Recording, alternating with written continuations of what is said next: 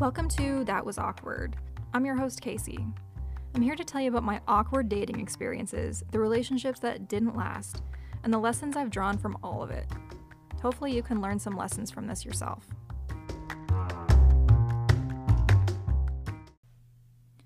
I'm going to start this off with a little story. This was about 10 years ago. I was in Peace Corps serving in Kazakhstan. I was 22 going on 23 years old, and I had never had a boyfriend. I had been on maybe one date in my entire life. I had one sloppy, disgusting, drunken kiss when I was 18 years old, and I was very naive. So here I am, 23, and I met this guy. We'll call him Joe. Now, Joe wasn't a great guy, but he showed interest in me.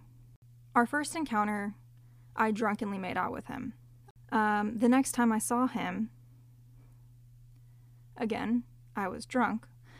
And the next thing I remember, really, is waking up with only my socks on. Now, from the night before, I remember hanging out, drinking with all of our friends, and there's Joe, and we're flirting, and it's fun, and it's fine, and it's cool to get male attention, because that's just really all I cared about. I do remember in the middle of everything, being on the bed. I'm pretty sure I had either gone to sleep or something. Regardless, I'm not accusing this man of rape. What I am saying is that the lines were blurred, and I remember consenting to what I did not realize was sex. So fast forward to that morning, I wake up feeling a lot of emotions and physical feelings I had never actually felt before. Mind you, I was a virgin until the night before. 23 years old. I had been raised in a Christian family. I was struggling with my religion at that time. And so up until that point, I was kind of holding on to my virginity, and it was something special to me. And then I woke up, and it was gone. It wasn't gone because this man stole it from me. It was gone because I didn't love myself enough. I didn't love myself enough. That's the bottom line. Because I had held on to this thing in my life, and I held it in such high regard for so long. When I lost it, I needed that man to be special. Like, it didn't matter if he treated me horribly. I needed him to be something significant. And so I held on to him. Granted, we were in separate places in Peace Corps.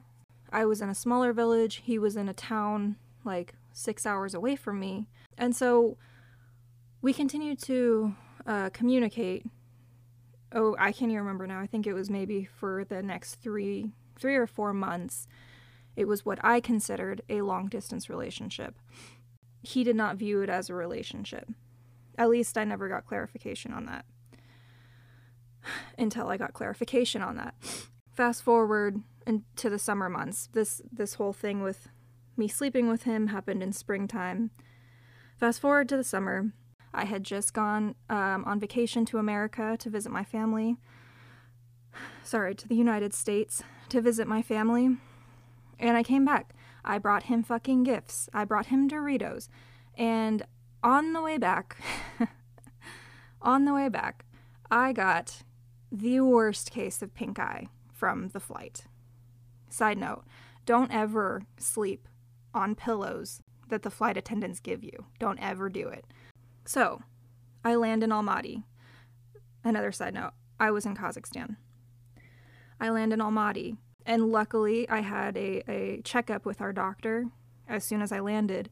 So I go there, he's chit-chatting, he's wanting to get to know me because he's a new doctor, and I'm sitting there, and this fucking pink eye is spreading from my right eye to my left eye.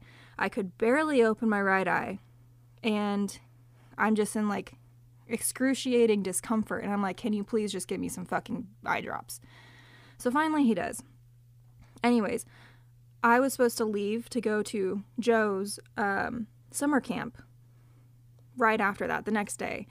And the doctor's like, no, you're going to be quarantined. I know what it's like to be quarantined before we all had to be quarantined. So that was fun. So my friends, 4 of them, traveled down to where he was to help him with his camp, and I agreed to meet them whenever the doctor gave me the green light to go. And I look like a fucking monster. I'm not even kidding. By the time I got to go to that camp, first of all, I couldn't wear any makeup. Second of all, my right eye was swollen to the point that I basically lost muscle control of it because the infection was so bad. Come to find out, it was both bacterial and viral. It's fucking disgusting, but it happened. I get down there, and I am expecting this warm embrace from Joe. I was thinking we were going to be able to stay at his house and have some alone time. This is just me being completely naive and romanticizing all of these things because not ever once did this guy show me any sense of romance. So I don't know where those expectations came from. I think it came from a lot of Disney movies. But this is reality. I land. He comes to pick me up. He won't even touch me. I mean, I can't really blame him because who wants the kind of pink eye I had? But still, he was a dick about it.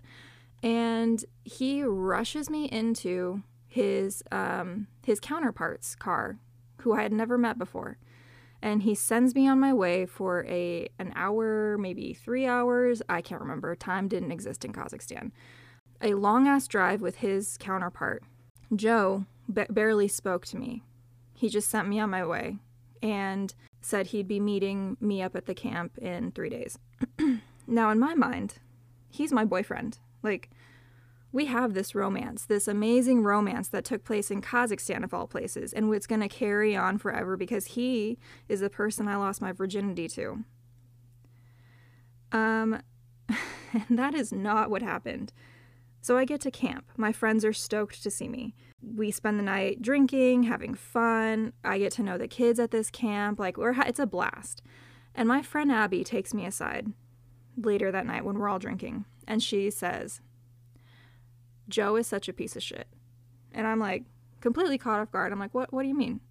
And she proceeds to tell me that he drunkenly told her, confessed to her, that he had a girlfriend. He had a girlfriend in Kazakhstan.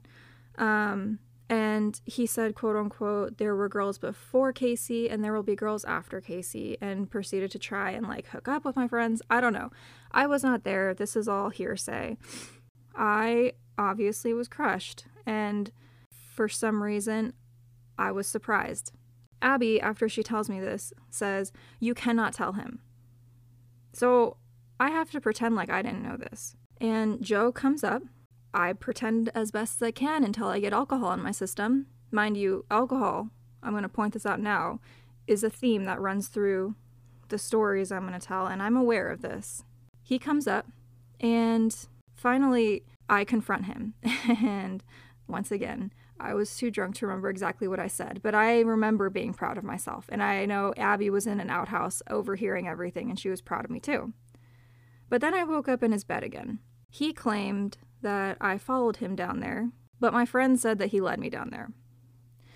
Granted, I don't think this time we had sex. I know we didn't have sex. I think that we may have just like made out or whatever, what have you.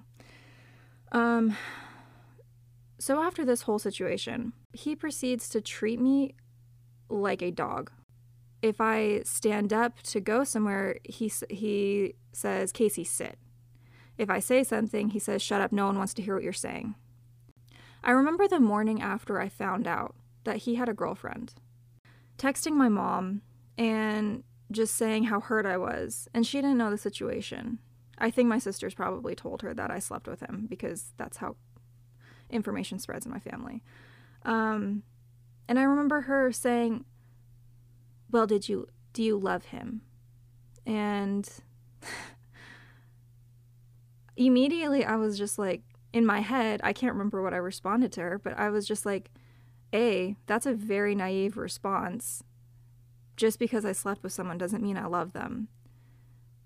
And B, I don't even think I like this guy. I don't think I ever liked this guy. I think he was always an asshole. And I would cringe when he would talk. I would cringe when he would talk about his body image issues and me having to tell him, no, you're not fat. And he wasn't fat. He was very fit and he was psychotic about going to the gym, which is next to impossible to do when you were living in fucking Kazakhstan. But he did it. I realized I just liked having a guy like me. And that was such a foreign thought. That was such a foreign occurrence to me, living in a foreign country. That's when I realized that I was actually attractive to men. While I'm struggling with pink eye, while I'm being rejected by this guy, I'm also on a terrible month-long period because I went on birth control for him, and it fucked up my hormones royally.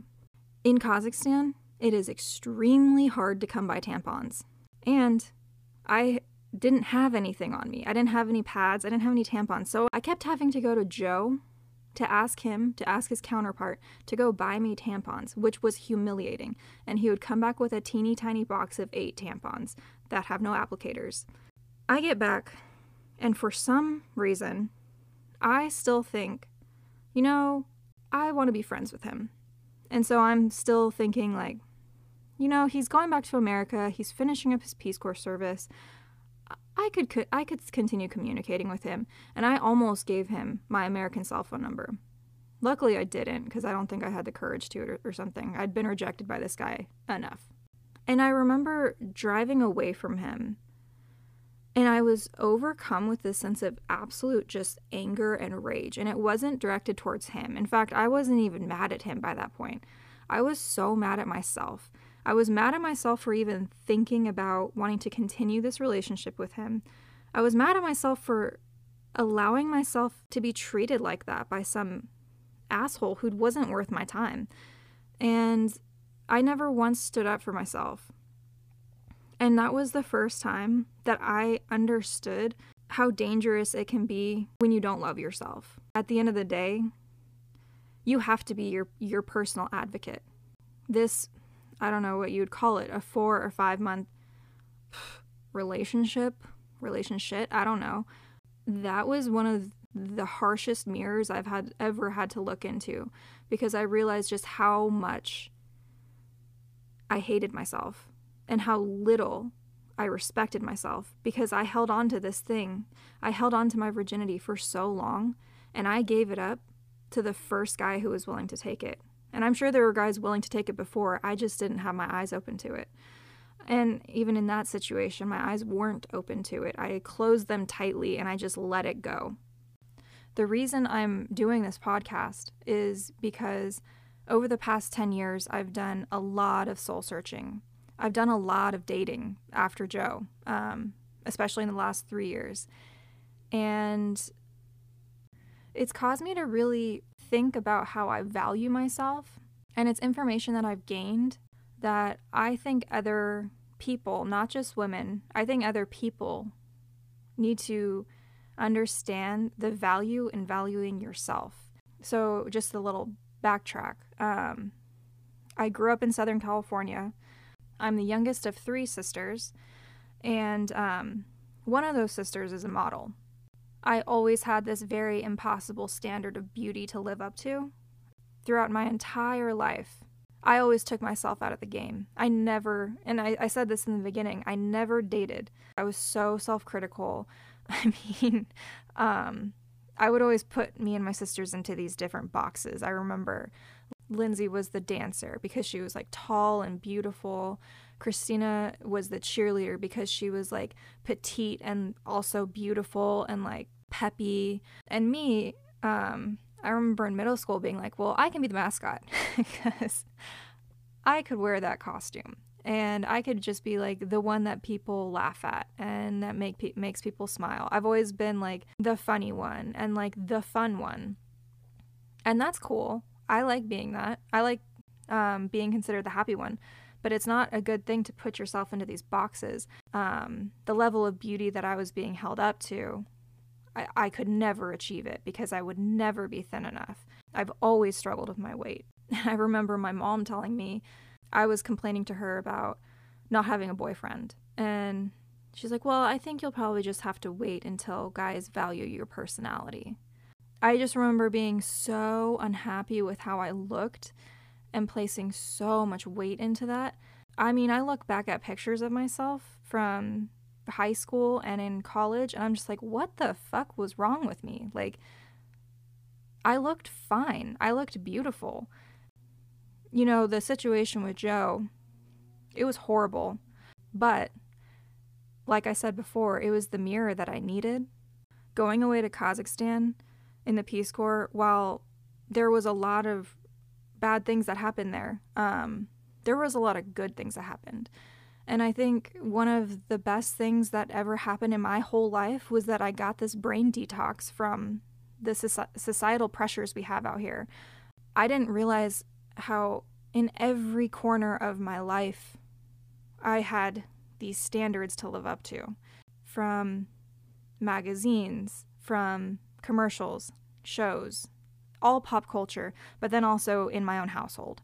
Getting away from all of that visually for like a year and a half was the best thing in the world for me, because when I came back, my eyes were open. Like, I realized how fucked up all that stupid shit is, and it doesn't matter. All of that stuff fades anyways. And we're just like poisoning ourselves. We're poisoning our minds. We're poisoning our bodies to fit into this impossible standard of beauty that is meaningless. And so that is something that I've had to work on for years, is remembering that, because it's so easy to fall back into the thought process of, I have to be perfect. I have to be thin. I can't have wrinkles. I can't basically age like a normal human fucking being. My experience with Joe was the first step that I took in actually understanding how I am as a person who dates, how I am in a romantic sense, and how far I needed to go. And that experience really traumatized me for a long time. I was so afraid, if I let him treat me like that, what am I going to open the door to next? And so I hit the stop button on my dating life until I knew I could trust myself to let someone back in to treat me right. And I mean, it's been a rocky road, that's for sure. But you know, I've grown. And if there's one thing I know for certain now, I know that if something is not right, I can, with 100% certainty, trust myself to end it. I'm not afraid to be alone. And that's the biggest takeaway I think everyone should have, is that it's okay to be alone, because you don't have to be lonely. It's so much better than being in a shitty relationship, because you don't even know the damage a person is doing with their words until you're out of it and you can reflect on it. And that's scary. You don't know what's happening. So with that, I'm going to sign off. Thank you for listening. And I will continue to share my awkward dating stories and the lessons that I've pulled from those.